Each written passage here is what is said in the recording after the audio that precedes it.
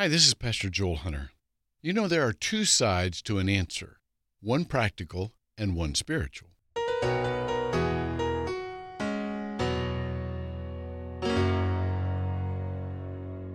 A kindergarten class went to the fire station for a tour and instruction in fire safety.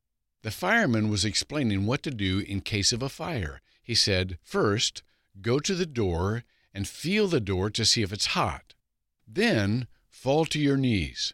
Does anyone know why you ought to fall to your knees? One of the little kids said, sure, to start praying to God that He gets us out of this mess. Right. In a crisis, we're not just avoiding smoke, we're asking for rescue. We should do what is practical to respond to trouble, but then we should ask for God's intervention.